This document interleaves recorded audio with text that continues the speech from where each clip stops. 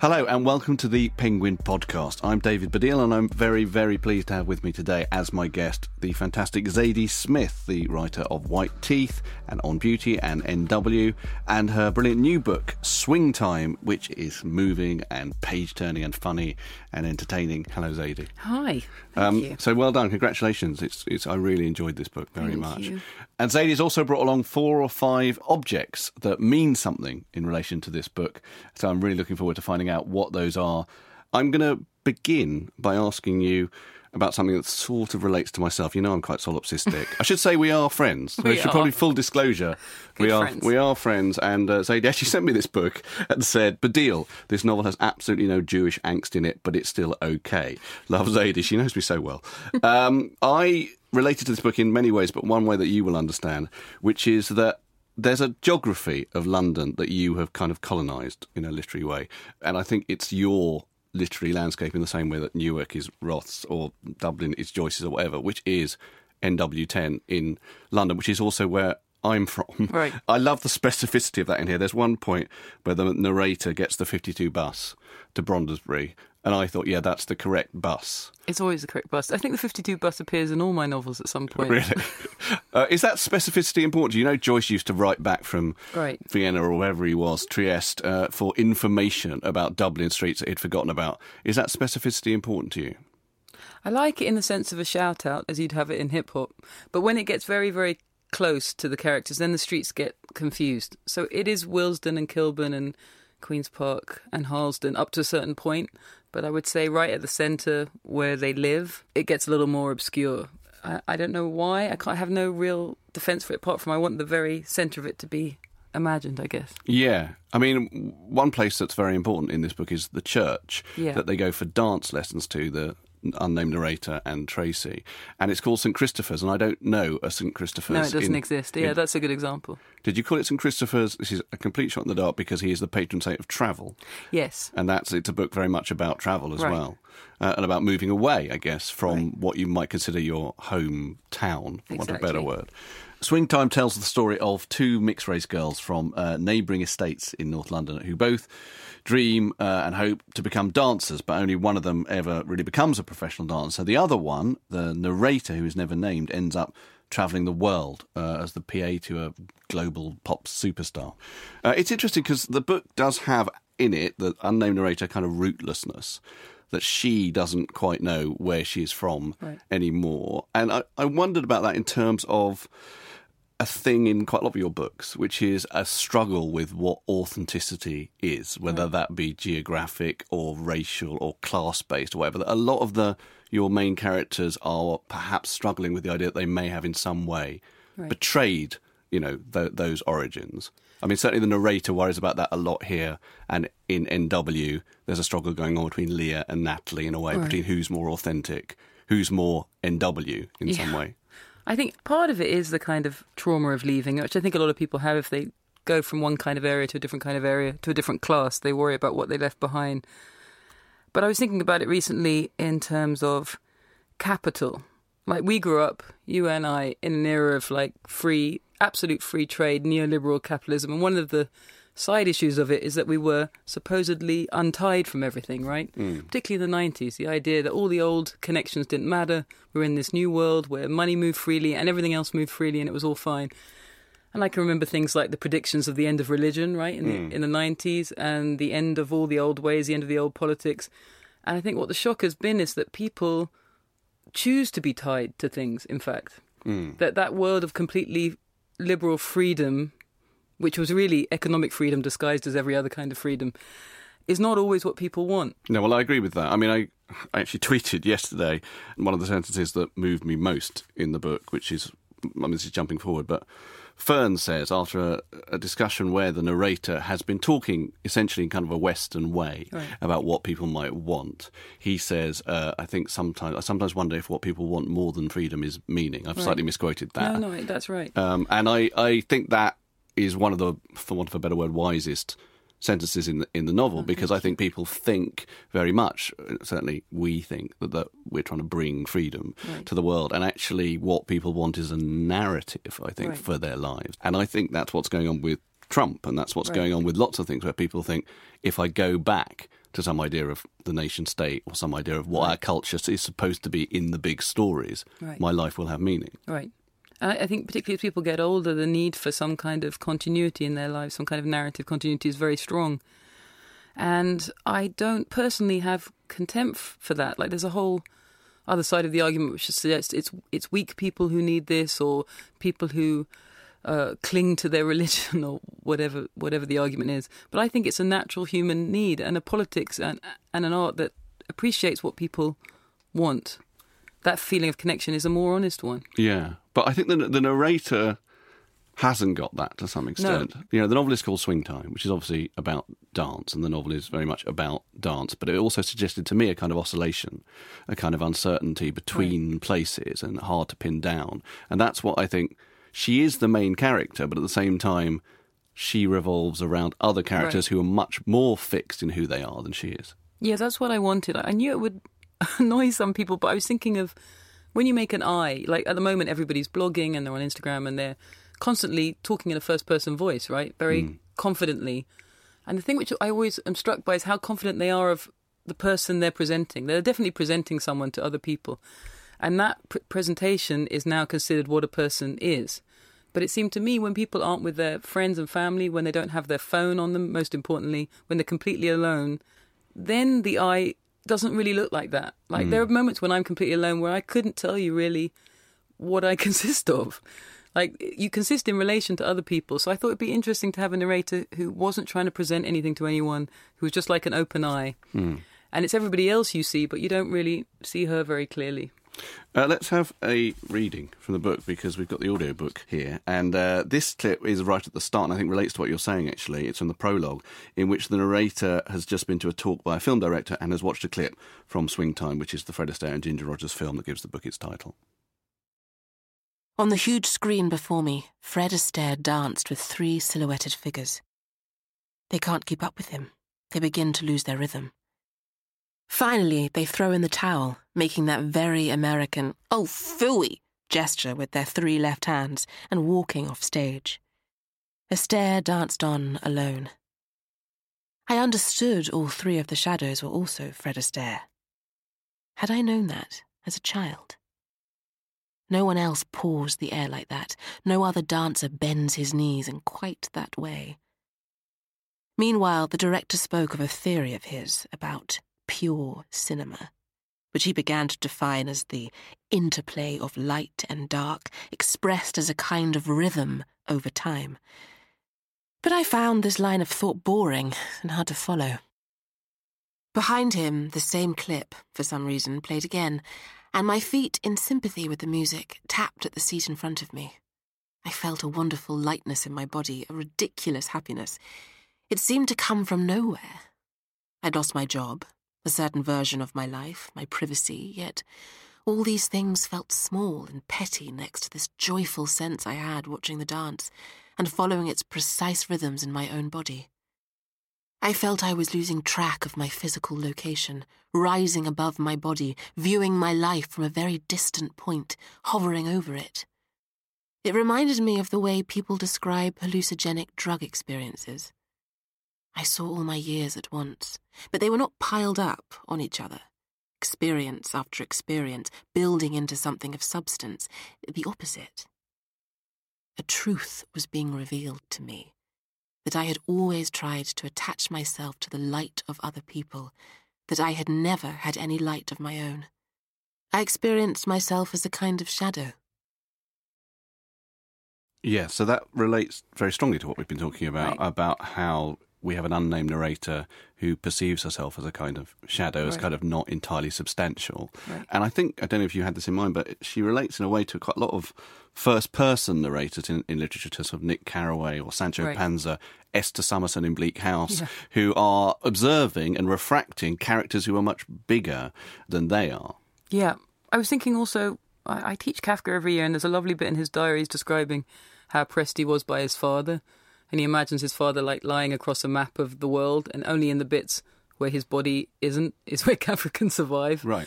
And I thought about that kind of relation to another person. Like, some people are just more charismatic in some way, you know, brighter, bigger, and it's hard to coexist with them sometimes. Yeah, I worried for her. I mean, this may just be because I'm a friend of yours, okay? And I even though obviously she is not you, I saw you in her, just the way I read it. And you may disagree with this, but I felt frightened for her in the face of the fact she's interacting with these characters who are, in one way or another, bullying her. Right. You know, she is bullied by her mum to some extent. Yeah. She's certainly bullied by Tracy, and she's bullied by Amy in different ways. Right. And yet I felt the character was always feeling that she was chasing the moral or emotional high ground that these characters had. Right. There's a certain amount of bullying, but I think the book ends at, she's about 33, right? Jesus' age. And there's the hope for something better. I was thinking a lot of the kind of girls that I teach and their anxieties and their feeling of disconnection. I was thinking maybe for a lot of young women, mid-30s becomes a better time, right? A time where you can kind of settle down and realise what wasn't of worth in your previous experience. So in that sense, it's a kind of Bildungsroman, I guess, with a more hopeful end. You've brought along some objects Yes. to tell me about. Do you want to talk to me about them? Yeah, so the first it's a kind of a West African head. It was a part of a pair. There was a woman and a man. This is the woman. My parents had it on their shelves. They were facing each other in a kind of love match. And then I guess when they got divorced, my mother must have taken one and my father must have taken one. A nice separation. This was from my father's old people's home when he died. It was one of the few things on his shelf. So he must have taken it with him. So let's just describe it a bit more for those who can't see it, which is everybody apart from me. It's about, what is it, 3 or 4 inches high? Yeah.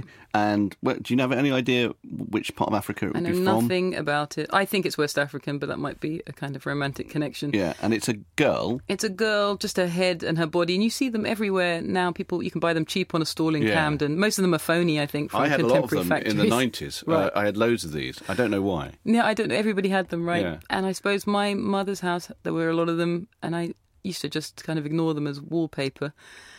I realised I really wanted to know more about my roots, diaspora roots, and I've been spending a lot of time in West Africa and trying to come to terms with a culture which was primarily verbal and visual. And, you come from, born in our part of the world, you are concentrated on words, you learn to think of culture as a thing only of words. So it was beautiful for me to be in West Africa and realise it is possible to have a long, complex history of tribes and kings and social structures and art, which was not primarily written, but was real and deeply felt. So paying more attention to this little statuette was part of that realisation. I think that the movement between London and Africa, or New York and Africa, is really interesting in this book. But let's hear a bit of the audiobook, which is still very rooted in London, which is when the narrator first remembers meeting Tracy. If all the Saturdays of 1982 can be thought of as one day, I met Tracy at 10 a.m. on that Saturday, walking through the sandy gravel of a churchyard, each holding our mother's hand.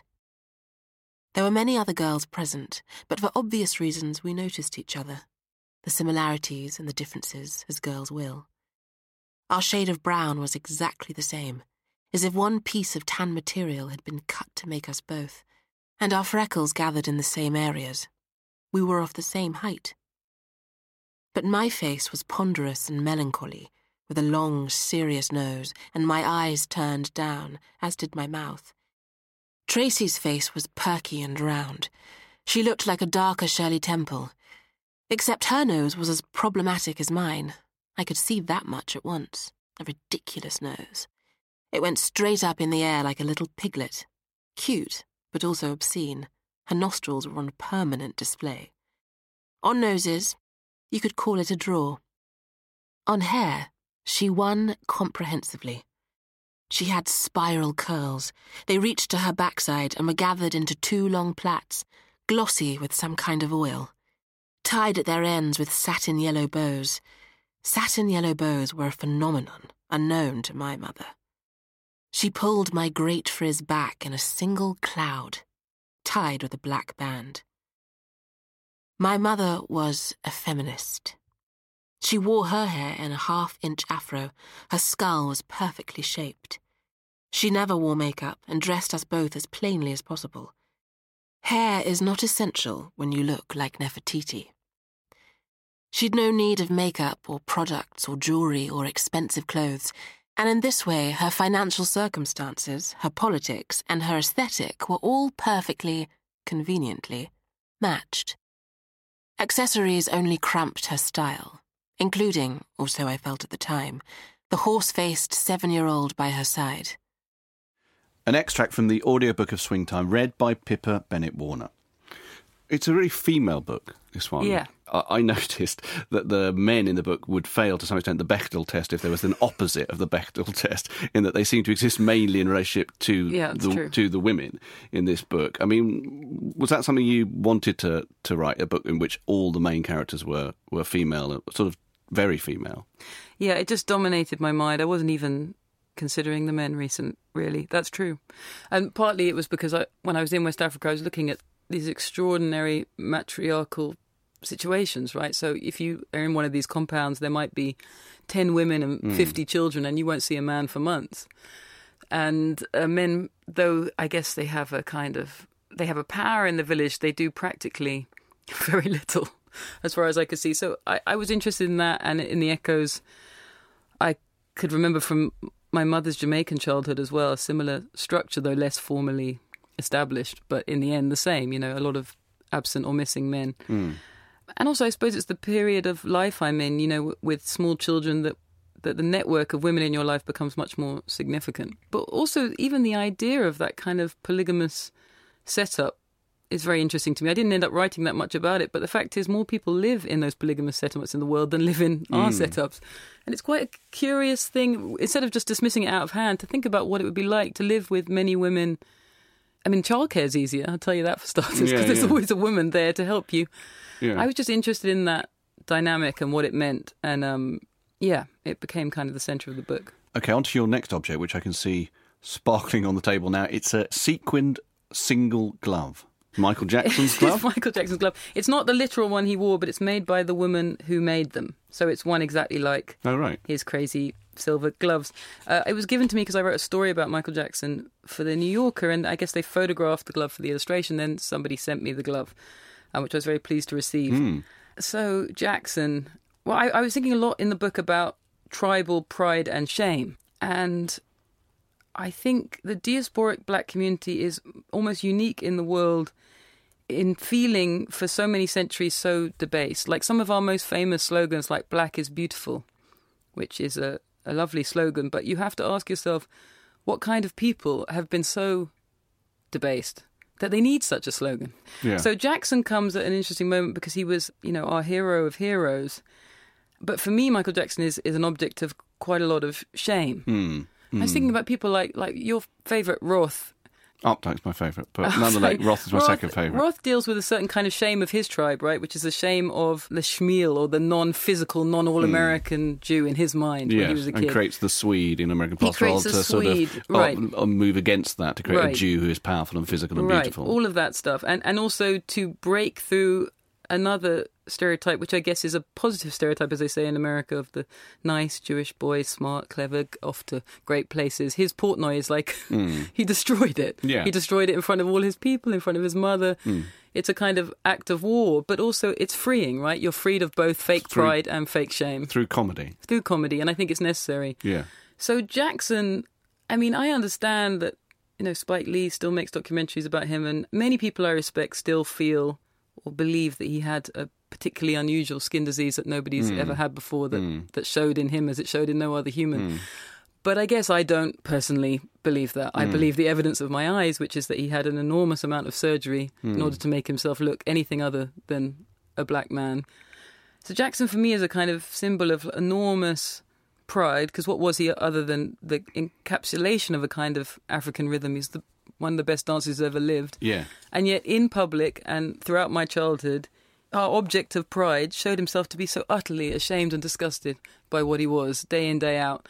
I think that was enormously traumatic for a whole generation of children. So much so that even now when you meet them in their 40s and 50s and you dare to suggest that maybe this man did not have a skin disease and instead was bleaching his skin for decades.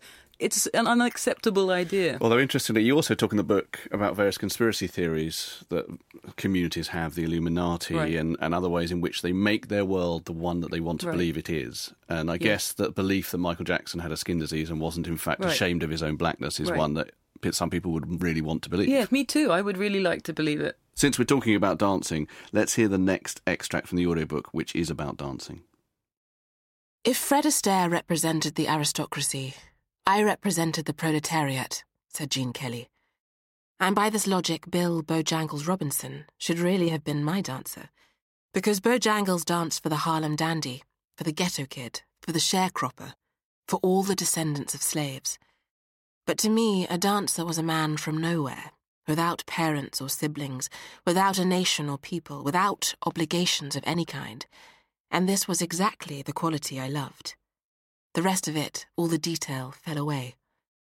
I ignored the ridiculous plots of those movies, the opera-like comings and goings, the reversals of fortune, the outrageous meet-cutes and coincidences, the minstrels, maids and butlers. To me, they were only roads leading to the dance.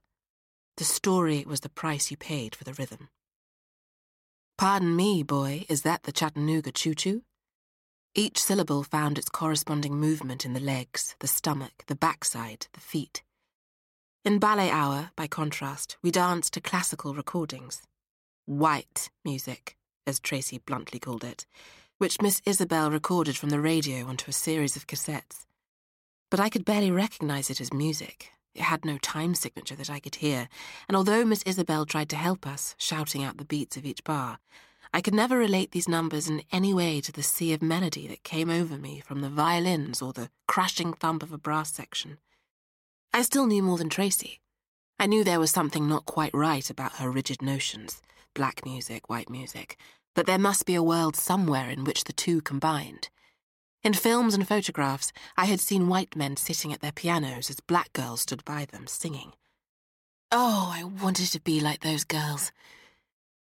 An extract from the audiobook of Swing Time, read by Pippa Bennett-Warner. So dance is perhaps the major theme of the book, and I know you've always been interested in musical theatre and the great Hollywood golden age of musical cinema. What does that mean for you, all that? Oh, my next object is a Fred Astaire book, some old W.H. Smith 70s classic. Yeah, it looks really like you'd have got it from a bargain shop in Kilburn High Road. It's fantastic. In this image, he's holding Ginger Rogers, and every part of his body, from the toes to his fingertips, even the way he casts his chin, is of unbelievable elegance. Yeah, elegance is a word that comes up quite a lot in the book. And a kind of beauty of line, and I've always been moved by him. And also, I guess, the idea of a kind of positive appropriation, because he learnt from Bojangles, from Bill Robinson.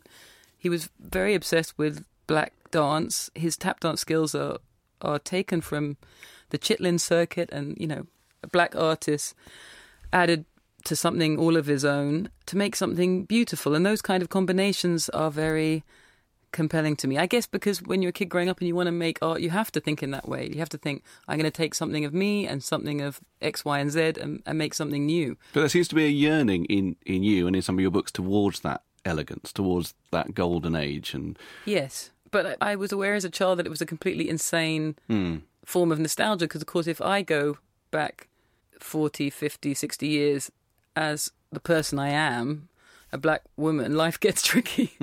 So that kind of historical nostalgia is always interesting to me, because it's only really available to people who aren't likely to be pogromed or raped or lynched or murdered in any of the previous decades. And yet it doesn't mean that we don't have historical nostalgia, right? Yeah, of course. I'm sure... And look to it. Right. And look to it as something that can raise us up out of the pogrom or, you know, the whatever repression is our lot at the time. But it's a kind of magical thinking, because, you know, the young Jewish boy who thinks, 19th century Russia, I love Tolstoy. Yeah, but you don't want to live in that 19th century Russia if you're a young Jewish boy. And it's the same for me, the 30s, the 40s in America, aesthetically, visually, musically. I love that period. But the bottom line is, that was not a life that I could exist in. The book sends you back to watch these things, which luckily we can now very easily on YouTube. Right. And I watched quite a lot of the ones that you referred to, including I went and found Jenny Lagon, who you talk about a lot, who is clearly, I've never heard of her, but she's like an amazing dancer. And so, when did you find her? Very late. I didn't know her as a child. It came through, I was doing a Canadian interview with a very bright radio lady called Eleanor Wachtel, and she mentioned to me, there's a woman who lives in Canada. She's recently died. She's an old black woman who taught tap, and she was in those early movies here and there. So she was the one who told me, and I started seeking her out. And I loved finding her. Like a dancer like that, so instinctive. Like the moment you see her, you know she's a genius of some kind. And then trying to trace her, just as it happens in the novel, through these movies, and finding, how debased her position was. So she was given tiny roles, of a minute here, a minute there, all of them bad, really. And in the end gave up. She went to Canada and thought, I'm not going to do this anymore. And she became very angry with America exactly because of the situation it put her in. So I just found her to be a perfect foil in the novel and a great subject. And also because I'm aware that readers now have this capacity to Google all the time. And it's quite a fun thing to play with. To me, it's part of the novel. Yeah, no, it is. There's a particular clip, I can't remember where it's from, where she's doing tap, and it's extraordinary. And I think I then read, because that's what you do, I then clicked on Jenny Lagon, and she kind of claims to have invented tap to some extent. Yeah, her kind of tap. I mean, she's very wild with her feet. She's very free. She was a good friend of the Nicholas brothers. She had all these kind of crazy skills, and her form of tap dancing she thought was unique to her, and that's kind of extraordinary, like the ability to create a genre of an art form. And still nobody cares. When you just said, you look at her and you know instantly she's a genius. I think there's something in this book to do with dance, which is this thing beyond words. Right. The narrator feels it sometimes when she's in Africa, and she sometimes feels it watching Tracy, that there is a kind of way of expressing yourself, of being yourself, of expressing your culture, which doesn't involve words, and which she is saddled by. She's saddled by words. Yeah, I feel that there's... All art forms are trying to bottle a certain kind of sensibility, right? So when you stand in front of Rothko, you feel something, a certain kind of something, which is completely different from when you stand in front of a Monet, for example. To read Updike is not like reading Roth, is not like reading Zora Neale Hurston. But dance seems to me such a pure form of sensibility. Like the way you feel when you watch Astaire is so different from the way you feel when you watch Eleanor Powell. They have a different kind of energy that they're translating to you. And something about the purity of that in dance I really admire. I love getting the essence of a person just through their physical movements. And words are always, I think for most writers, they always feel a bit secondary, a little bit tired, used by everybody. There's some famous quote, I can't remember, it's really famous, about how all art aspires to the condition of music. Right. But in this book, all art aspires to the condition of dance, I would say. Although, interesting, another thing the book is about is fame, which is very encapsulated in Amy and in what happens with Amy and fame. I did a stand-up show about fame, and that show was about the fact that if you are famous, there is a version of you out there that is not you. Right. And that as a person who's sort of personally obsessed with authenticity, that is really weird. And in this book, which I think has its own, authenticity of what is real, what is you, what is your culture is a very big deal, then suddenly the narrator finds herself caught up in a world of complete artifice, which is actually intruding into the culture that she's trying to locate and understand herself in the Gambia. Is that what you feel was why you went into that, or why you wanted to write about that? I was curious. I wanted to try and trace all kinds of power, and one of the great forms of power has been fame, not just in individual cases, but for instance the fame of countries. I was curious about the idea of leaving the name of the country out just to see what would happen. Of course, all the cities and all the areas in the Gambia are expressly mentioned, and yet I noticed when people read it, even when they reviewed it, that the country is so unfamous in a brutal, vulgar sense that it was possible for people not really to care where it was, or to imagine it was Senegal or Cote d'Ivoire, and not even bother doing the Google to check. So one of the questions is, what is it like to exist in that place? Like we exist in so overly imagined and understood places like London and New York, which have whole literatures. I could meet people in the Gambia, for example, who would know details about American life which seem improbable. And yet it's possible for Americans, many, many Americans, not to know that Liberia, A, exists, that Liberia was made from American slaves who came and took this land. Like, they don't understand their relation to this other country. And none of that would matter if it were not the fact that attention means political interest, aid, involvement, change. So relative amounts of attention given to various people, places, is a political matter, you know. Yeah, well, Africa obviously is seen by lots of people as a block, which it is not. And in fact, the narrator, in one of the moments where she gets slightly told off or upbraided, is upbraided, I think, by Fern for just as they're on their way to the Gambia, talking about it as if it is Africa. And he points out that if we were on our way to France, you wouldn't talk about Germany. Right.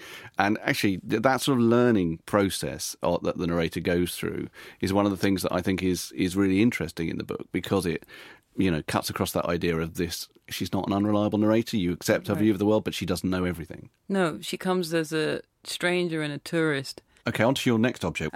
It's a silly postcard of a pug and a Boston Terrier, and it says, "You, my sidekick for life." Okay. And it was given to me by Nick, I guess, somewhere during the writing of this novel, maybe for my birthday. When you say what helped you write the book, the practical aspect is your family, you know, or whoever is holding and supporting your children while you're doing this. And Maud, my pug, she didn't help at all. She's completely useless. But Nick looking after Maud maybe helped. Looking after Maud, Nick.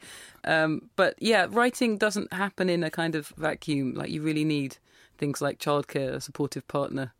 So while we're talking about your family, the mother figure in this book is a very enormous character as well. One of the trinity of very big characters that triangle the narrator, and I thought it was an amazing portrayal. Partly because I would say the other two characters, Amy and Tracy, they both remain very kind of high status and powerful and sort of frightening. Whereas the mum kind of cracks a bit towards the end. It's very, very moving towards the end without saying exactly what happens. But, you know, her power dwindles towards the end. And I'm interested, having met your mum, how you felt about writing this character with your because I've just done a show about my parents, and one of the things I was able to do was be very free. I mean, my show is completely true, 100%, but very free because my mother is dead.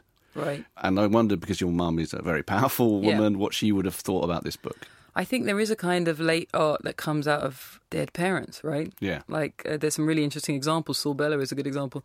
Roth is a good example. Nobody thinks of it consciously that way, but it's certainly the case. When I was writing it, I mean, I gave it to my mother, and I wonder what she'd make of it, but she correctly saw, and it's true that a large part of that mother is much more like me than her, in the kind of autodidact preoccupations and all that kind of stuff. I think when I'm writing, the subconscious part is an element of casting forward, you know? So like when I first got married, I ended up writing a book about being married for 30 years.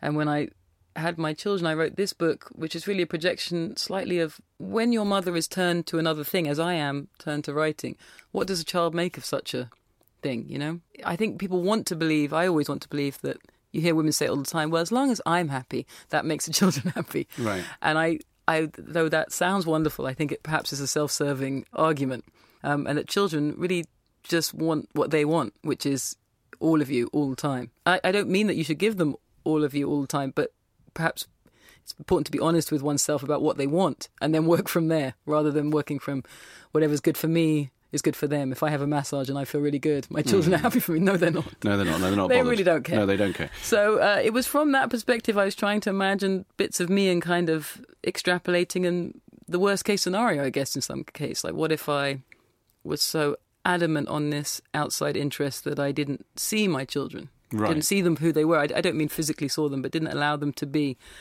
But my mother enjoyed it. I think she liked the book maybe even more than my others. And I think she's also very used to all these kind of literary avatars, which she knows are multiple versions of things I've imagined or dreaded, and also whatever the book demands, right? There becomes a logic of the narrative, which kind of quickly spins away from fact or reality. That's kind of complex, though, when you're doing a character who's famous, because Amy, people will just say, well, it's Madonna, or they'll say it's Kylie Minogue or whoever. Yeah, and I knew that would happen. Yeah, and that has to happen partly because those characters are not real in the same way. Right. Real people, they have a story already, and so therefore people see that in their own minds projected onto another story. All right, well, in terms of what we're talking about, let's hear another extract from the audiobook of Swing Time. In this clip, the narrator remembers coming across Amy for the first time. I was still a child when my path first crossed with Amy's. But how can I call it fate? Everybody's path crossed with hers at the same moment. As soon as she emerged, she was uncontained by space and time, with not one path to cross, but all paths. They were all hers, like the Queen in Alice in Wonderland. All ways were her way, and of course millions of people felt as I did. Whenever they listened to her records, they felt they were meeting her. They still do. Her first single came out the week of my 10th birthday. She was 22 at the time. By the end of that same year, she once told me, she could no longer walk down the street, not in Melbourne, Paris, New York, London, Tokyo. Once, when we were flying over London together en route to Rome, having a casual conversation about London as a city, its virtues and drawbacks, she admitted she had never been on the tube, not even once, and could not really imagine it as an experience. I suggested that tube systems were basically the same all over the world, but she said the last time she had been on a train of any description was when she'd left Australia for New York 20 years earlier. She was only 6 months out of her sleepy hometown at that point. She became an underground star in Melbourne so very quickly, and it took only 6 more months in New York to remove the qualifier. An indisputable star ever since, a fact that is, for her, devoid of sadness or any trace of neurosis or self-pity. And this is one of the striking things about Amy. She has no tragic side.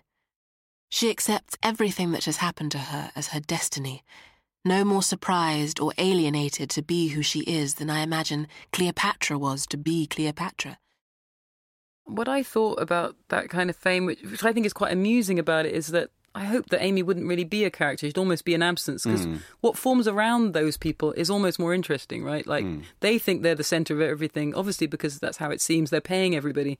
But the community around them, all the people who work for them, are their own ecosystem. And they've got loads of their own stuff going on, which after a while stops even really referring to the centre of this system. But in terms of what I was saying earlier about authenticity, I think that for those people, having met some of them myself, is that they lose who they are in the machine, in the ecosystem.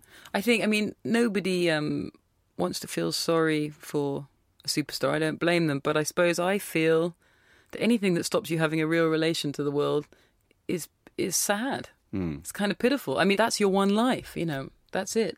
And to spend it in entirely false relations with people all the time, I imagine is a very melancholy thing.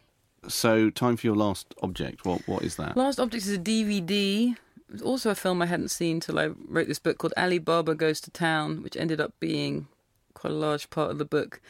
What interested me in it was the interrelation of a few communities. First of all, I guess Jews and African Americans in America, which has been a very weird, long, I don't know what you call it. It's kind of a love affair and then also a relationship full of contempt at the same time. And this movie seemed to me a perfect example of it. It's this ridiculous scenario where Eddie Cantor falls asleep and imagines himself in, Arabia.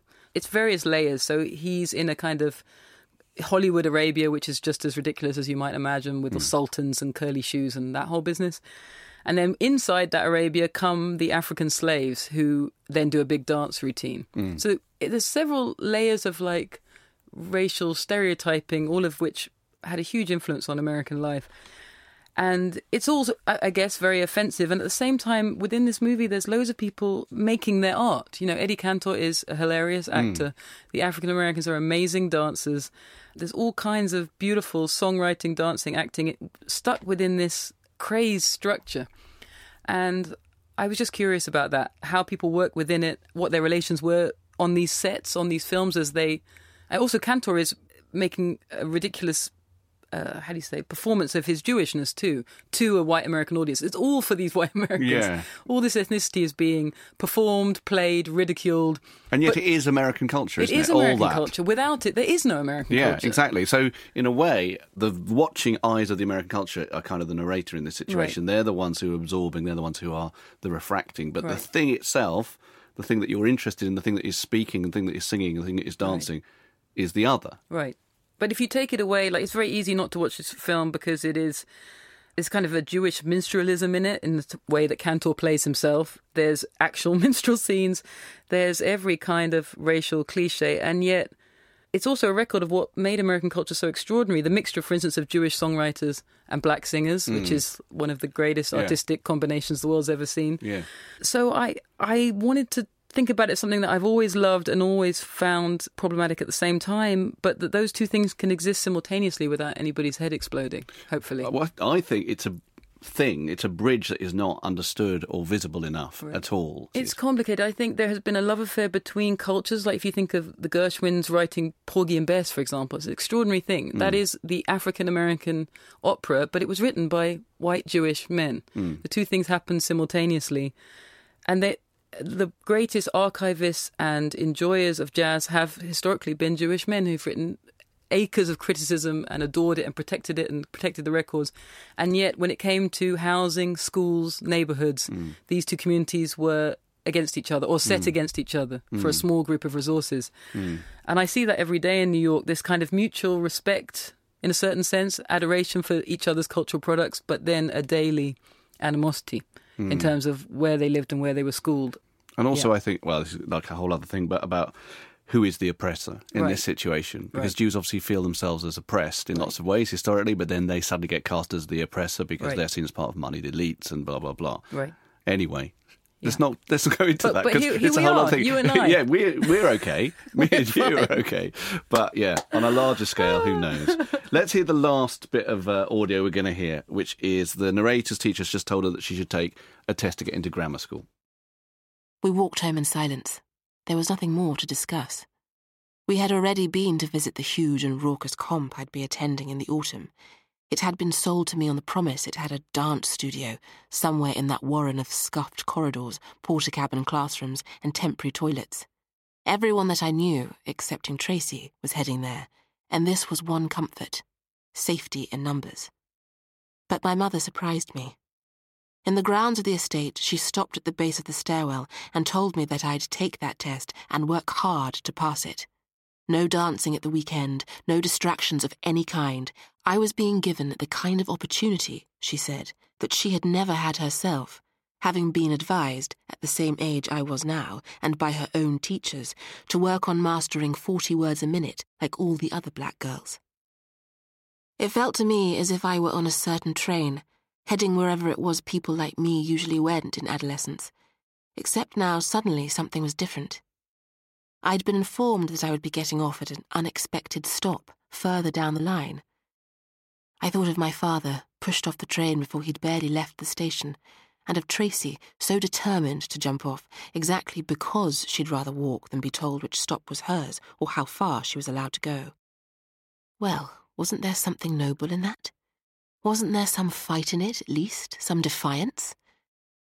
And then there were all the outrageous historical cases I heard of at my mother's knee, tales of the furiously talented women, and these were all women in my mother's telling, women who might have run faster than a speeding train if they had been free to do so, but for whom, born in the wrong time, in the wrong place, all stops were closed, who were never even permitted to enter the station. And wasn't I so much freer than any of them, born in England in modern times, not to mention so much lighter, so much straighter of nose, so much less likely to be mistaken for the very essence of blackness itself? What could possibly stop me travelling on? When I was writing, I was thinking about the kind of deal offered to kids like me and my generation at the time, right? Which was, if you pass all your exams, and if you are very good, and if you learn everything about British life and culture and Shakespeare and all the rest of it, you can go all the way. That was not a dishonest deal. It was true to a certain extent. But the question is, what do you have to do to yourself in order to meet those requirements, right? What do you have to ignore? What do you have to pretend isn't in you? And who do you have to leave behind? And I think the narrator in the book makes a very different choice than I did. She says, screw it, basically. She doesn't want to become the person that she would need to be in order to jump through these various hoops. She doesn't see why she should have to jump through various hoops, and she also doesn't see why it should be just her. And everybody she's loved and known is left behind. And I think the difference in a kind of solidly middle-class childhood is that you don't feel you're leaving anyone behind, right? You go in a great group together. So that line of refusal, I was thinking about people like Nina Simone. She's such a good example, right? She tried to get into that school, classical music school, and they said no. And from that point on, she didn't care what they said anymore. She didn't want to make their music. She didn't want to be that person. She became a radical person. She had a lot of mental health problems as well. She was kind of driven mad by the process. A story that really haunted me, and I can't remember if I put it in the book or not, is that when she was about 9, and the people in her town had realised she had this great talent. They asked her to play piano at like a local concert, and her parents were in the front row. And just before it started, people in the church group said, "Oh no, the front row is for white people. You can't sit there." So they moved her parents to the back, and Nina, 9 years old, saw this, and she was enraged. That's not in the book. I don't think What is in the book is you talking about Nina Simone having a type of ability with notes that is sort of classical. Right. Making that music into almost classical music, into black classical music. Right. And she felt angry that nobody recognised that she was being pushed into R&B or jazz. And in many ways, Nina reacted too strongly against some of her own talents, right? She didn't, because she was so determined not to fit into this mould, she went in opposite directions. She hurt herself sometimes, obviously, many times professionally. But the rage was so strong. And I think what used to be considered in Nina almost unseemly rage is now, at this moment, particularly in America, seen as a radical thing, as a powerful thing that she had.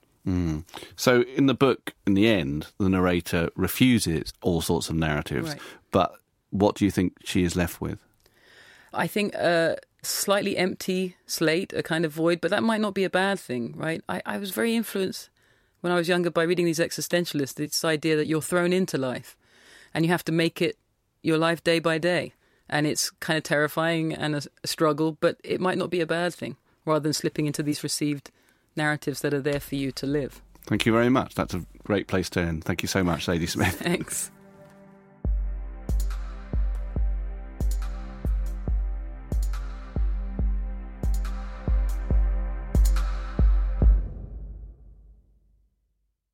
Told from a perspective unlike any other, Nutshell is a classic tale of murder and deceit from one of the world's master storytellers, Ian McEwan.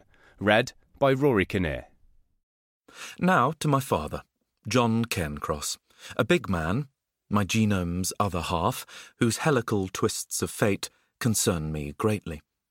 It's in me alone that my parents forever mingle, sweetly, sourly, along separate sugar-phosphate backbones, the recipe for my essential self. I also blend John and Trudy in my daydreams. Like every child of estranged parents, I long to remarry them, this base pair, and so unite my circumstances to my genome. My father comes by the house from time to time, and I'm overjoyed. Sometimes he brings her smoothies from his favourite place on Judd Street. He has a weakness for these glutinous confections that are supposed to extend his life. I don't know why he visits us, for he always leaves in mists of sadness. Available now to download from iTunes and Audible.